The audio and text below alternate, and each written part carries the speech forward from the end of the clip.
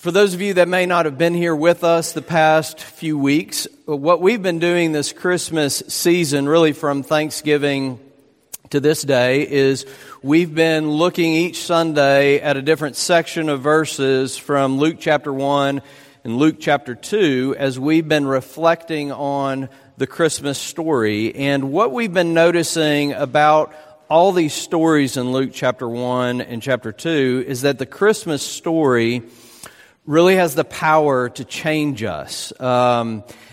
We saw Mary, who is changed by this announcement. We saw Elizabeth, who is changed. We saw Zechariah, who is changed last week. And this morning, we're going to look at another group that's changed by this Christmas story. And that group of men are shepherds, which we'll read about in Luke chapter 2. So we're going to read the story of Jesus' birth in Luke chapter 2, and we'll read from verse 1 down to verse 20. So if you want to follow along, please do so. This is God's holy and inerrant word. In those days, a decree went out from Caesar Augustus that all the world should be registered. This was the first registration when Quirinius was governor of Syria. And all went to be registered, each to his own town. And Joseph also went up from Galilee, from the town of Nazareth to Judea, to the city of David, which is called Bethlehem, because he was of the house and lineage of David, to be registered with Mary, his betrothed, who is with child. And while they were there, the time came for her to give birth. And she gave birth to her firstborn son and wrapped him in swaddling cloths, and laid him in a manger, because there was no place for them in the inn. And in the same region there were shepherds out in the field, keeping watch over their flock by night. And an angel of the Lord appeared to them, and the glory of the Lord shone around them, and they were filled with great fear. And the angel said to them, "Fear not, for behold, I bring you good news of great joy that will be for all the people. For unto you is born this day in the city of David a Savior, who is Christ the Lord. And this will be a sign for you. You will find a baby wrapped in swaddling cloths and lying in a manger." And suddenly there was with the angel a multitude of the heavenly host, praising God and saying, "Glory to God in the highest, and on earth peace among those with whom he is pleased." When the angels went away from them into heaven, the shepherds said to one another, "Let us go over to Bethlehem and see this thing that has happened, which the Lord has made known to us." And they went with haste and found Mary and Joseph and the baby lying in a manger. And when they saw it, they made known the saying that had been told them concerning this child. And all who heard it wondered at what the shepherds told them. But Mary treasured up all these things, pondering them in her heart. And the shepherds returned, glorifying and praising God for all they had heard and seen, as it had been told them. And at the end of 8 days, when he was circumcised, he was called Jesus, the name given by the angel before he was conceived in the womb. I gave you one extra verse there. So, before we come to this passage and talk about it, let's just take a brief moment to pray together and ask for God's help this morning. Heavenly Father, we come before your word this morning, and we confess that it's not the words of a man that we need to hear this morning. It is your voice that we need to hear. It's the same voice that spoke to the blind and they received their sight, to the deaf and they were made to hear. The same voice that spoke to the lame and they were made to walk. The same voice that called even into the tombs and called the dead to life. We need to hear that voice this morning, because we will not be changed. We will not be transformed by the Christmas story unless we hear the voice of our Maker and our Redeemer. So help us by your Spirit in order that we might hear. It's in Jesus' name we pray. Amen. A few weeks ago, one of my kids had a project for a school. It was a science project, and it had to do with Newton's laws of motion. And You may have forgotten this. Maybe this is a long time ago that you remember hearing about this. But physics, and it was a long time since I heard of it, so I had to look it up online with my daughter. And hopefully, when I say it, this will sound at least familiar to you. You'll remember a little bit of it, even though it may have been years ago for you. But Newton's first law of motion is commonly called the law of inertia. And this is what the law says. It says, every object persists in its state of rest or uniform motion in a straight line unless it is compelled to change that state by forces impressed upon it. Very simple law, right? Every object stays at rest. That is, it won't change and it won't move unless it is compelled to change by forces impressed upon it from the outside. So, for example, I don't know if you can see this, but my Bible will stay here. It will not move on its own unless a force, my hand, comes from the outside and moves it. That's the law of inertia, right? And what I want to tell you this morning is that law is not just true of the physical world.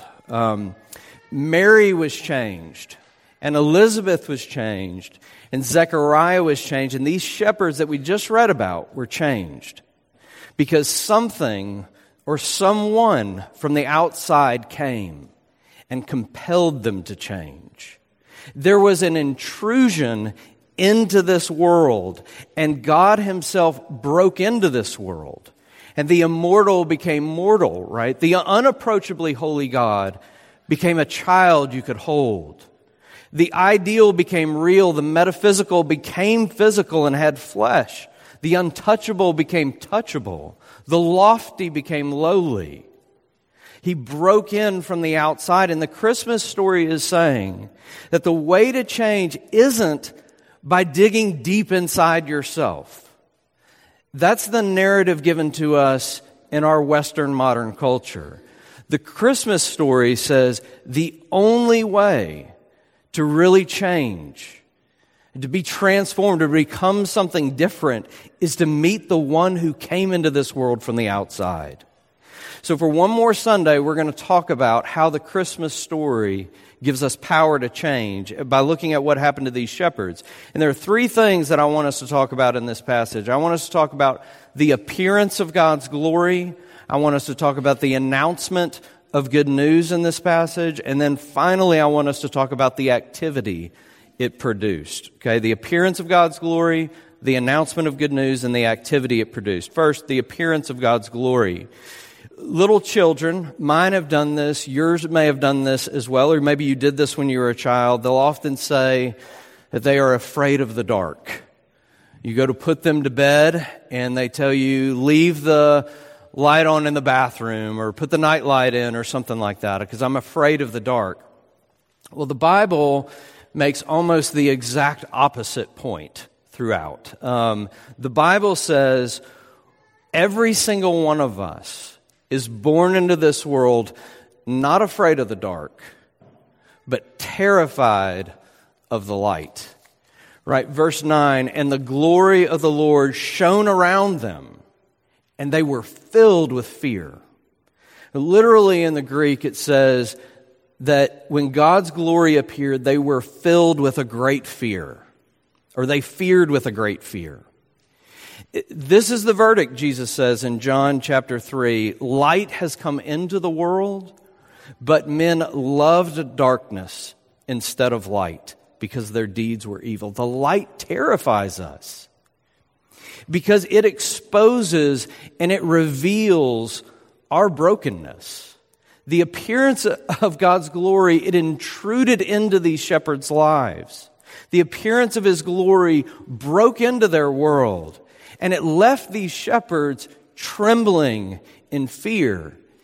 And I think for us in this room, we all know something about fear, right? We're afraid of rejection. I know I am. Sometimes we are so afraid of rejection that we become overly guarded in all of our relationships. We're controlled by that fear. and unable to be vulnerable with others. And we find ourselves craving intimacy with others and yet terrified by that same intimacy. We're afraid of failure. I know I am. We're so afraid at times in life that we feel paralyzed to inactivity because we're controlled by this fear that we'll be found out that we're not enough, that others around us will be disappointed in us, or we're afraid of a change in our circumstances, right? We're so afraid that we're gripped with anxiety over the unknown and the unpredictable. Right? We're unable to live, it seems, at times. Unable to take risks in life and live with confidence. We could go on and on like this for a while, but the bigger point that I want to make this morning is that we all are afraid. We all know what fear is. But the things we fear in this life, they are just symptoms and expressions of a deeper fear of the appearance of God's glory and His light. See, our fear of rejection, it's really a fear that we would be known for who and what we really are. And we would be revealed to be not enough. Our fear of failure is this fear that this thin veneer that we've constructed to prove that we're enough, that we're significant, that we're lovable, that we're important, that it would one day crack and we would be exposed for what we really are. Our fear of changed circumstances, a fear that the familiarity and the security and the safety that we've built for ourselves, it might one day come down and we would be exposed and vulnerable. The appearance of God's glory comes and exposes this fear beneath all our other fears. It's a light that shatters the darkness, and it makes any attempt to hide absolutely futile. As far as I know, every 12-step recovery program begins with the same first step. They start, we admitted that we were powerless. And you can fill in the blank for whatever. That our lives have become unmanageable. Whatever we're powerless over, whether that's alcohol or drugs, some kind of substance, or pornography or sex or grief or some kind of trauma, right? They're saying the only way to recover is to begin here. The only way to real freedom is to be done with the illusions in your life. To find freedom, you have to come out of denial and into the light and admit the truth. To be healed, you've got to admit your sickness. What is it that has to be admitted? It's that deep down, all of us, we are at war with God. This is why every time God appears to someone in His glory, they are terrified, because it exposes that enmity we have between our Maker.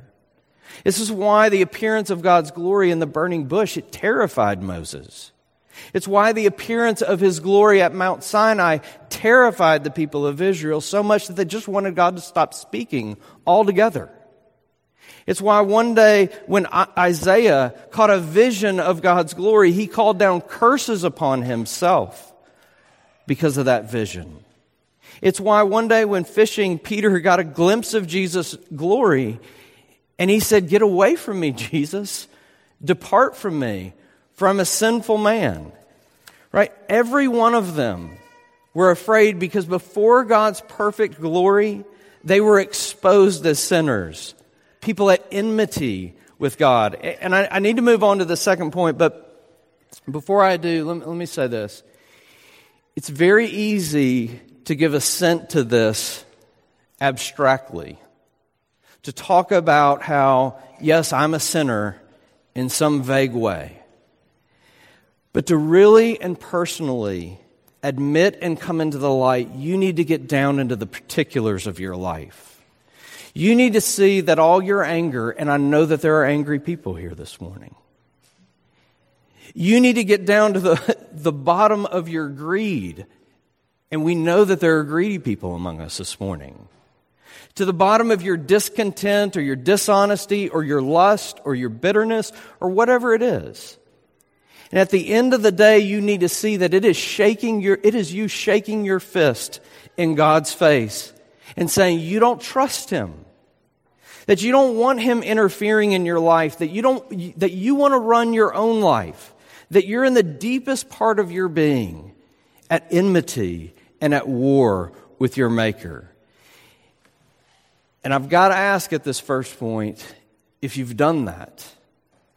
Because everyone in the Bible who caught a glimpse of God's glory was forced to their knees to admit that. And you cannot have freedom until you come out of that denial and admit your sickness, your brokenness, your fallenness.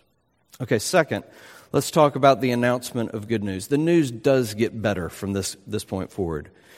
We just said the appearance of God's glory terrifies us because it exposes us. But Jesus' own disciple, Peter, wrote in 1 Peter, the same Peter I just mentioned about being terrified, he wrote in 1 Peter chapter 2, God called us out of darkness into His wonderful light.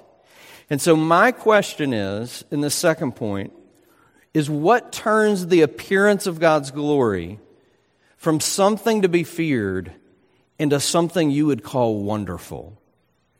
And the answer is this announcement of good news that comes in this passage. Fear not, the angel said in verse 10, for behold, I bring you good news of a great joy that will be for all the people. So what is this announcement of good news? Verse 11, it was that a Savior who is Christ the Lord has been born. The Messiah, the King, right? The promised deliverer had come. That was the news. But even more, the heavenly choir was announcing in verse 14, peace to those. Peace to who? Why is it talking about peace? Because we have been at war with God, at enmity with Him. And the good news was that God Himself was coming to end that hostility and to make peace between us and Himself. God was breaking in from the outside to pronounce peace, to announce that Jesus, God's own King, His own Son, had come to reconcile the world to Himself. He came so we could appear before the light of His countenance and bask in His delight and in His pleasure in us. And that's good news. I mean, that turns the appearance of God's glory in His face from something to be feared into something wonderful. He came to deliver you from the fear of not being enough, from the fear of being found out, from the fear of being exposed and rejected because of that exposure. But listen, there's something else in this announcement of good news that deals with our fear and also hints at how this King would reconcile the world to Himself. The reformer Martin Luther wrote, divinity may terrify man. Inexpressible majesty will crush him. Are you afraid of God? Luther asked. He places before you a baby with whom you can take refuge. The announcement was that God's glory had taken on flesh and was, verse 12, wrapped in swaddling cloths. Do you see how small He was? How unthreatening He was? How vulnerable He became? How approachable this King came for you? We can go even further, right? Because of verses 1 through 7, they tell us that this child wasn't sealed off in some unapproachable palace. His earthly parents, Joseph and Mary, had traveled to Bethlehem, and they couldn't find room in the inn. And so He was born in a dirty stable and placed in a feed trough in a manger. You know, I think we all know this. There is always room at the inn if you have the right connections or the right amount of money. There is always room at the inn for you. You can always find a room. See, this announcement was that Jesus would be a king like the world had never seen. Right? He would be born in obscurity, out in the elements, born in poverty, a king without status, a king approachable by absolutely anyone. It's major news. My little news thing on my iPhone has been blowing up about Prince Harry the past couple of weeks, getting engaged. It's big news when famous people like that, right? When Prince William and Kate announce the upcoming birth of a child. It's big news. So where do you send a birth announcement for an upside-down king like this? You send it to shepherds who, with the exception of lepers, were the lowest class of people in Israel. Because of their jobs, they couldn't keep the ceremonial law and therefore were unclean and unallowed to enter into the temple and worship. They were generally considered thieves and liars, and so shepherds were not allowed to give any testimony in a court of law. These were the unclean outcasts and outsiders. And I hope you know what this means. It means it does not matter who you are or what you've done in this life or where you have been. You can come to this king, this upside-down king. And see, every bit of this hints at how this king would make peace for us. He was going to be a king who wouldn't reign by strength, but through weakness. He wouldn't prove his greatness by the amount of servants he had at his beck and call, but by being a servant to his people. He wouldn't deliver his people by might and power, but through his death. He wouldn't be untouchable by the masses, but vulnerable and hurtable and bruisable and killable for the masses. He was a king who came to die for his people. Now, let me ask you this question. What if someone from outside of you, someone who had a truly objective view about who you are, someone who saw you through and through, someone who knew your deep enmity and hostility with him, what if that was the same someone who would also come and make himself small and vulnerable so that he could die for you? When that announcement of good news breaks into and upon your heart, it will turn the appearance of God's glory from something to be feared into something truly wonderful and life-giving. Angels showed up out in this field and announced this good news to shepherds. Peter, the same Peter we've been talking about several times this morning, he wrote this about angels in 1 Peter chapter 1. He wrote, "Even angels long to look into the wonders of God's salvation." They long to look into it. He's saying, God's angels, they never tire of this story of God breaking in from the outside to make peace. They never grow weary of this story of the upside-down king who came from the outside to rescue those who were his enemies through his life, death, and resurrection. Right? In 1 Peter, the word that gets translated long to look into, in the Greek, it's this word epithumio. And I get why the English translators translate it that way, to long to look into, because they're trying to avoid the sexual overtones of that word. Because in most places in your Bible, the word epithumia, it is translated lust. Right? What Peter is saying is he's saying with burning, passionate, intense desire, these angels reflect on this announcement of good news. The King of Kings who became a child, this upside-down king who came to die for his people, to reconcile them to his Father. And I need to ask the question, what about us? I mean, are we burning with passionate desire to know more and more of this story? To get it deeper and deeper into our bones? Because that's what will change us. And Mary is a great example of that in this passage. Because that's what Mary is doing in verse 19. She treasured up all these things, pondering them in her heart. That word treasured means to hold on to in the memory, to not let go of it. And that word ponder actually means to converse. She was rehearsing and telling herself this story over and over and over. Why? Because it's this announcement of good news that has the power to radically change us. That God himself knew exactly who and what we were. And he broke in from the outside and came to pronounce peace between us and himself. All right, finally, let's talk about the activity this announcement produced. To use C.S. Lewis' words here a little bit, a cleft had opened in the pitiless walls of the world, and God had broken in from the outside with an announcement of good news, and it changed everything. It changed these shepherds. It produced real activity.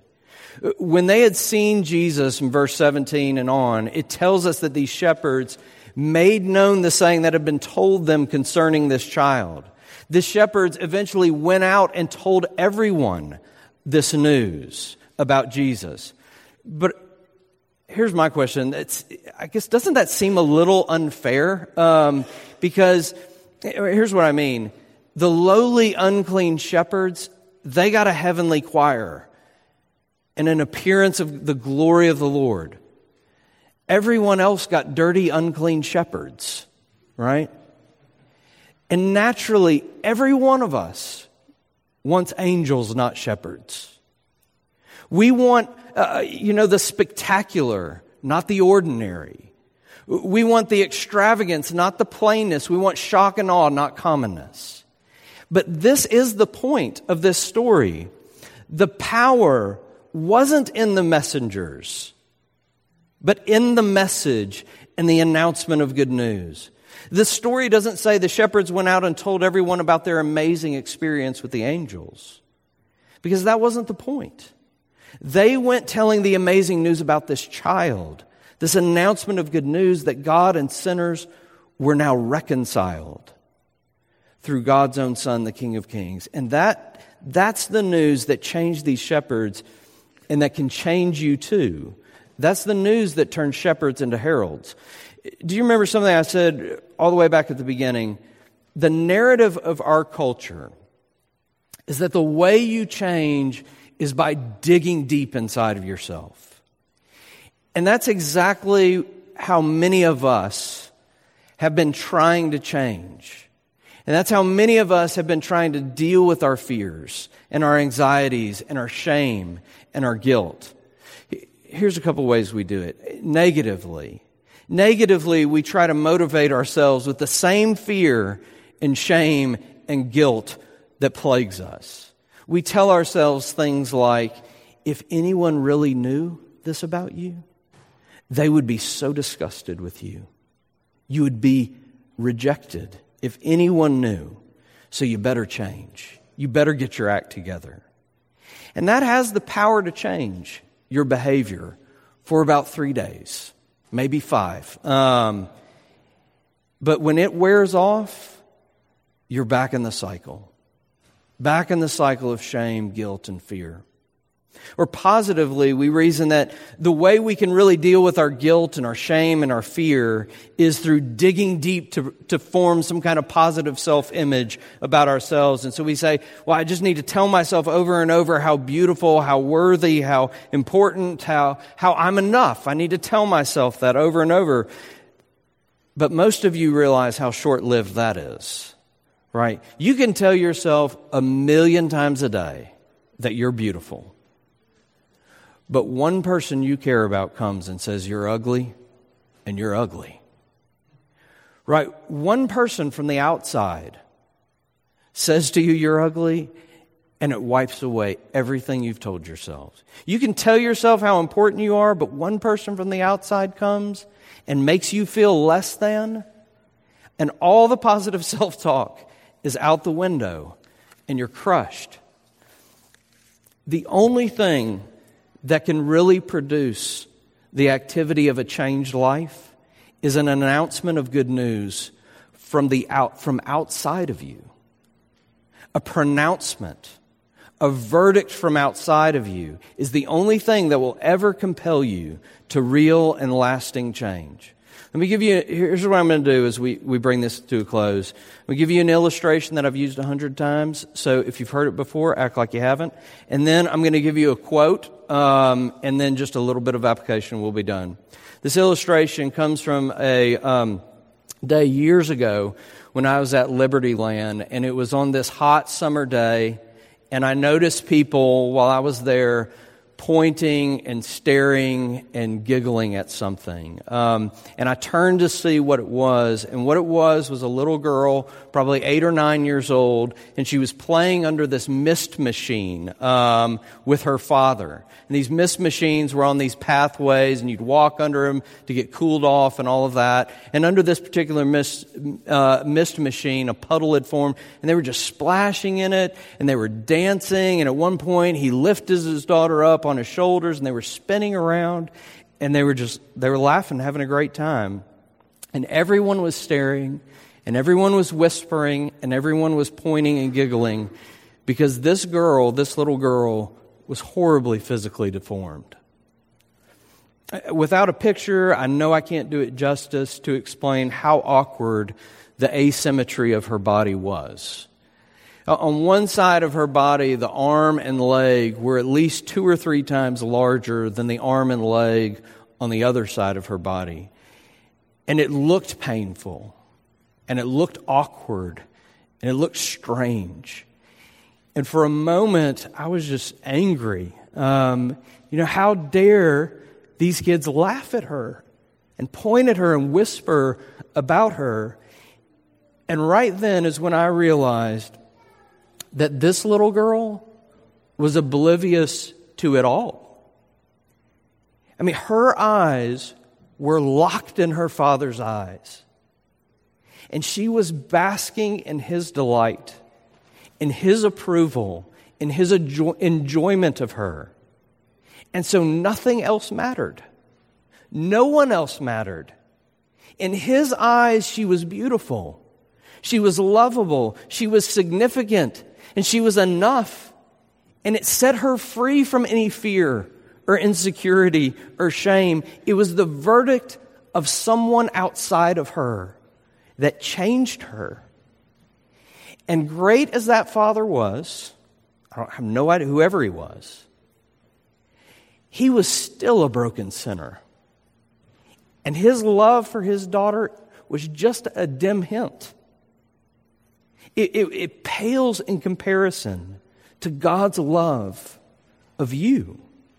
For you, he sent his son into the world as a vulnerable child who would one day be killed for you. Why? Because that's how much he loved you. Because that's the length he would go to make peace between you and himself. That's an announcement of good news that produces activity. It sends you out changed. 19th century preacher Thomas Chalmers wrote, "Thus it is that the freer the gospel, the more sanctifying the gospel. And the more it is received as a doctrine of grace, the more it will be felt as a doctrine according to godliness." And you hear what he's saying? He's saying the freer the gospel verdict, that you are accepted and loved completely and fully in Jesus, the more it will produce activity of a changed life in you. A verdict from the outside compels the change. Chalmers went on the tenure of do this and live, a spirit of fearfulness is sure to enter. It is only when, as in the gospel, acceptance is bestowed as a present, without money and without cost, that the security which man feels in God is placed beyond the reach of disturbance, that the truest gladness of his heart lies in the impulse of gratitude by which it is awakened to the charms of a new moral existence. The announcement of good news, it is bestowed to you as a present to all who believe. It is a verdict from the outside which is placed beyond the disturbance, beyond the reach of disturbance by you or anyone else in your life. And when that gets into your heart, it awakens in you the charms of a new moral existence. Change, activity produced. And it's when you lock eyes with your Father and bask in His delight and enjoyment of you because of Jesus, that you will be compelled to change, to be like these shepherds and become heralds of good news. Glory to God in the highest, and on earth peace among those with whom He is pleased. Let's pray together. Our gracious Heavenly Father, we thank you for the good news of the gospel this morning. We thank you for this time of year and how it is with renewed focus we consider the wonders of the incarnation and how we long for Jesus, our Lord and Savior, to come again, to fully restore and renew us. But Father, we pray now that this good news from the outside, your verdict of us in Jesus, that we pray that it would indeed compel us to change, that it would make us different because of what you have done for us in Jesus. For it's in His name that we pray. Amen.